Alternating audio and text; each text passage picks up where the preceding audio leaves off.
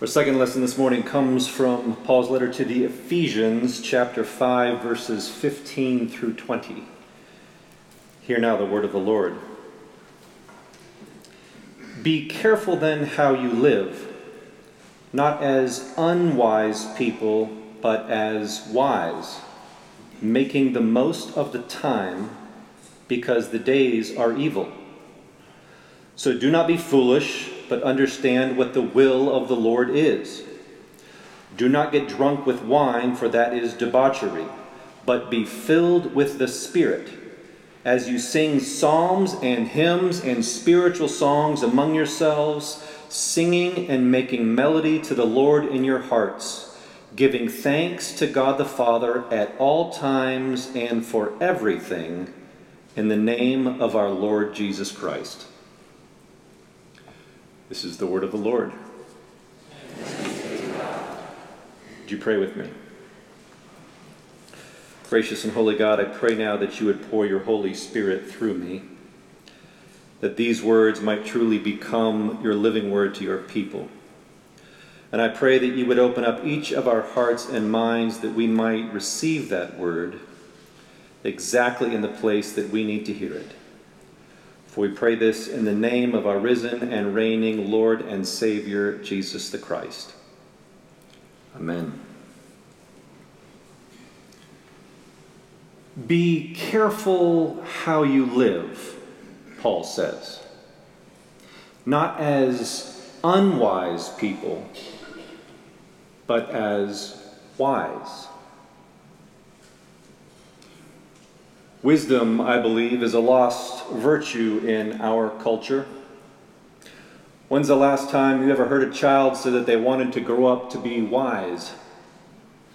We just value so many other things more than wisdom. Intelligence, knowledge, success, athleticism, attractiveness, wealth, power, influence, social media followers. But what exactly does it mean to be wise? I mean, certainly it seems to imply discernment and judgment of some sort. One dictionary defines it as great understanding of people and circumstances and unusual discernment and judgment in dealing with them. But how does one become wise as a Christian? Well, I believe that in our text this morning, the Apostle Paul is giving us the key, the pathway to wisdom in the Christian life is gratitude, giving thanks to God the Father at all times and for everything, in the name of our Lord Jesus Christ. You know, I'm not sure if there's a way to measure someone's spiritual stature, but if there is one, it's probably gratitude. Gratitude reveals just how much we understand of the blessings and the grace that we have received from God. And I believe that learning to be grateful accomplishes more for Christian maturity than perhaps any other activity or attitude. It gives us lenses to better perceive the work of God in our lives, which increases our strength, our faith, and our trust in God. This is how we make the most of the time. For as we become more aware of what God is doing in our lives, as we learn to pay attention to God's presence and activity among us, the world around us becomes a different place. A place of wonder, of possibilities, a place of hope, even a place of miracles. This is why our family always says grace, a prayer of thanksgiving before every meal. We are teaching our kids that this food, which may or may not appear very appetizing to them, is a gift from God which they did not deserve, so that they might learn to become thankful in all things. After all, gratitude, a grateful heart, is not something that happens on its own. It must be cultivated. Because let's be honest, it is not always easy to be thankful. I mean, this life is not always a bed of roses, right? I mean, all of us go through hard times in life, whether because of illness or accident or grief or disappointment, where it's just really hard for us to find something for which to be thankful. I mean, there's a lot of bad things that happen to us in life, right? I mean, does Paul really expect us to be thankful for all those things? I mean, doesn't he know how the world is? Well, I actually think it's precisely because Paul knows how the world is, that the days are evil, that he says these things. Remember, Paul suffered enormously in his own life, more than most of us could ever imagine. And Paul knows that learning to be grateful is often the only way for us to endure such trials without having to numb the pain with alcohol or some other addiction. The gratitude is God's gift to us, God's way of helping us get through to the other side and transforming the journey along the way. In her wonderful book, The Hiding Place, Dutch Christian Corrie ten Boom tells how her family hid Jews in their home during the Nazi occupation of Holland in World War II. After being arrested, Corrie and her sister Betsy ended up in Ravensbrück, a notorious women's concentration camp where they were put to hard labor. Amazingly, despite multiple checkpoints, they were able to sneak a Bible into their dormitory, which was overcrowded with so many starving, thirsty, exhausted women from all over Europe. But mysteriously, despite rigid surveillance everywhere else, their Bible, the guards never came near their dorm room, and therefore the Bible was never discovered. And so they were able to continue their Bible studies freely, because those crowded conditions allowed all these women to gather closely around the sisters every night and hear the words of life, words that transformed their prison. Now, when they first arrived in Ravensbrück into their reeking, overcrowded conditions, the first thing that the sisters discovered was that the place was crawling with fleas. How could anyone live in such a place? Corrie cried out. Well, Betsy immediately began to pray that God would show them how. Suddenly, Betsy cried out that God had already given them the answer that morning in Scripture. So Corrie opened up to the passage they had been studying earlier that day, and she read aloud, "Give thanks in all circumstances, for this is the will of God in Christ Jesus." So despite Corrie's skepticism, Betsy immediately began giving thanks for all the things in their dormitory, and reluctantly Corrie joined in. They gave thanks that the two of them were there together and hadn't been separated. They gave thanks that they still had their Bibles, and for all the women there who would meet God through its pages. They even gave thanks for their overcrowded conditions, which allowed more women to hear. But then Betsy went too far. "Thank you," she said, "for the fleas." Oh, this was just too much for Corrie. I mean, not even God himself could possibly ever make her grateful for a flea. "Give thanks in all circumstances," Betsy quoted. It doesn't say in pleasant circumstances. And so they gave thanks for the fleas. But this time, Corrie was certain that her sister was wrong. But then one evening, after Corey had been out gathering wood, she returned to her dorm room to find her sister looking rather pleased with herself. They had always wondered why they'd had so much freedom in their dorm room, which allowed them to carry out their Bible studies and their worship services without being disturbed. Well, Betsy had discovered why. See, she had overheard one of the guards talking, saying that none of them would ever come into their dorm room because the place was crawling with fleas. And suddenly, Corey remembered back to that moment when Betsy had first given thanks to God for those fleas. So often in our lives, God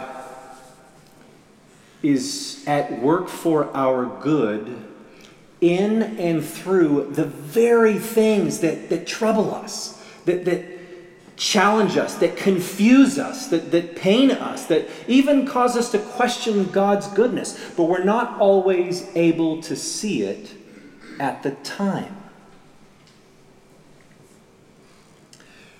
In his book, The Dark Night of the Soul, Gerald May writes, "I must confess that I'm not always very good anymore at distinguishing between the good things and the bad things. Of course, there are some events in human history that can only be labeled as evil, but from the standpoint of inner individual experience, the distinction has become blurred for me.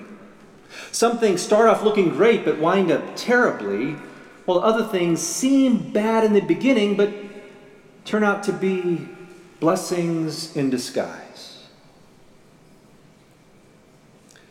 Now, certainly, we all have fleas of one sort or another in our lives. Things or people or circumstances that cause us such grief, and we can't ever imagine how those things could possibly turn out to be blessings in disguise. What are some of the names of the fleas in your life? Mine go by many names. And I have a hard time finding a way to be thankful for those things the way that Betsy was thankful for the fleas. As Corey discovered, it is not always easy giving thanks at all times and for everything. And yet, this is what Paul urges us to do, because it is God's will for our lives that we all work at becoming people of gratitude. You see, we don't start trying to be grateful when hard times arise. That's like trying to run a marathon without training. No, we practice being thankful every day so that when hard times do arise, we are able to get through them. Because it is through a spirit of thanksgiving that the Holy Spirit often works in our lives. Betsy ten Boom did not suddenly become a grateful person when she was put into prison. She had been learning to be one her whole life through her faith and her love of Scripture. And when the face of evil rose up before her, the Holy Spirit rose up even greater through her thankful heart. And Betsy marveled that God could be present and sovereign, even in a place like Ravensbrück.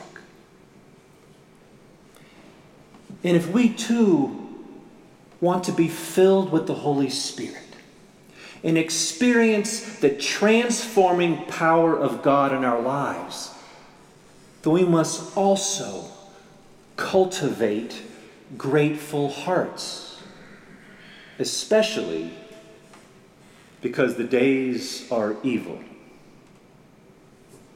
I mean, it's not hard to see the truth in Paul's words, is it? I mean, just watch the news for 5 minutes and it will become abundantly clear. I mean, from the wars going on in Ukraine and Sudan, to the incredibly frequent gun violence in our own country that no one seems to want to do anything about, to the number of children who go to bed hungry every night, even right here in our own city of Birmingham, to the ugliness and the unkindness and the hate that has become the norm in our society when we don't all agree. The days certainly are evil. So does Paul really expect us to be grateful for all these things? Are we supposed to give thanks to God for violence and hunger and hate and tragedy? I don't know.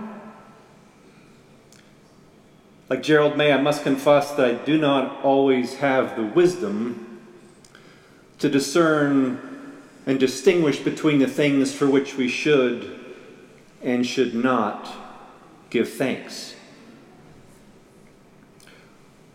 What I do know, however, as Corrie ten Boom discovered, is that there is never a time or a place where we cannot find something for which to be grateful, even in the midst of pain and suffering and tragedy. After all, we are a people who have stood at the cross of Jesus Christ and witnessed the worst that evil can do. And yet we have also been to the empty tomb and discovered that what appeared to be evil's victory was actually sin's greatest. What appeared to be the triumph of evil was actually love's greatest victory. Easter morning is our assurance that despite what appears to be going on around us, God is not finished yet. And therefore our thankfulness is not a naive denial of the evil in this world or all that is going wrong. Rather, it is an act of faith that God is present and sovereign and at work in all things for the good of those who love him. And for the things that appear to be fleas in our lives, whether they be small or good, we give thanks now in hope that a day will come when we are able to do so as witnesses of the good that God has brought about. You know, I'm sure that there are some things in our lives that we may never see how God was at work or any good that came out of it. But again, we give thanks in faith and in trust that one day in the kingdom, we will see clearly what now we only see in a mirror dimly. Regardless, we give thanks in good times and in bad times because we believe that God is sovereign and that not even our pain and our disappointment is beyond the reach of God or God's ability to transform even the darkest of nights into the brightness of Easter morning. For what the cross teaches us is that God can use even the worst of things and use them for good. Just as God used overcrowded, flea-ridden conditions in a concentration camp to give life to so many women. But it takes the wisdom of a life of gratitude to be able to see that.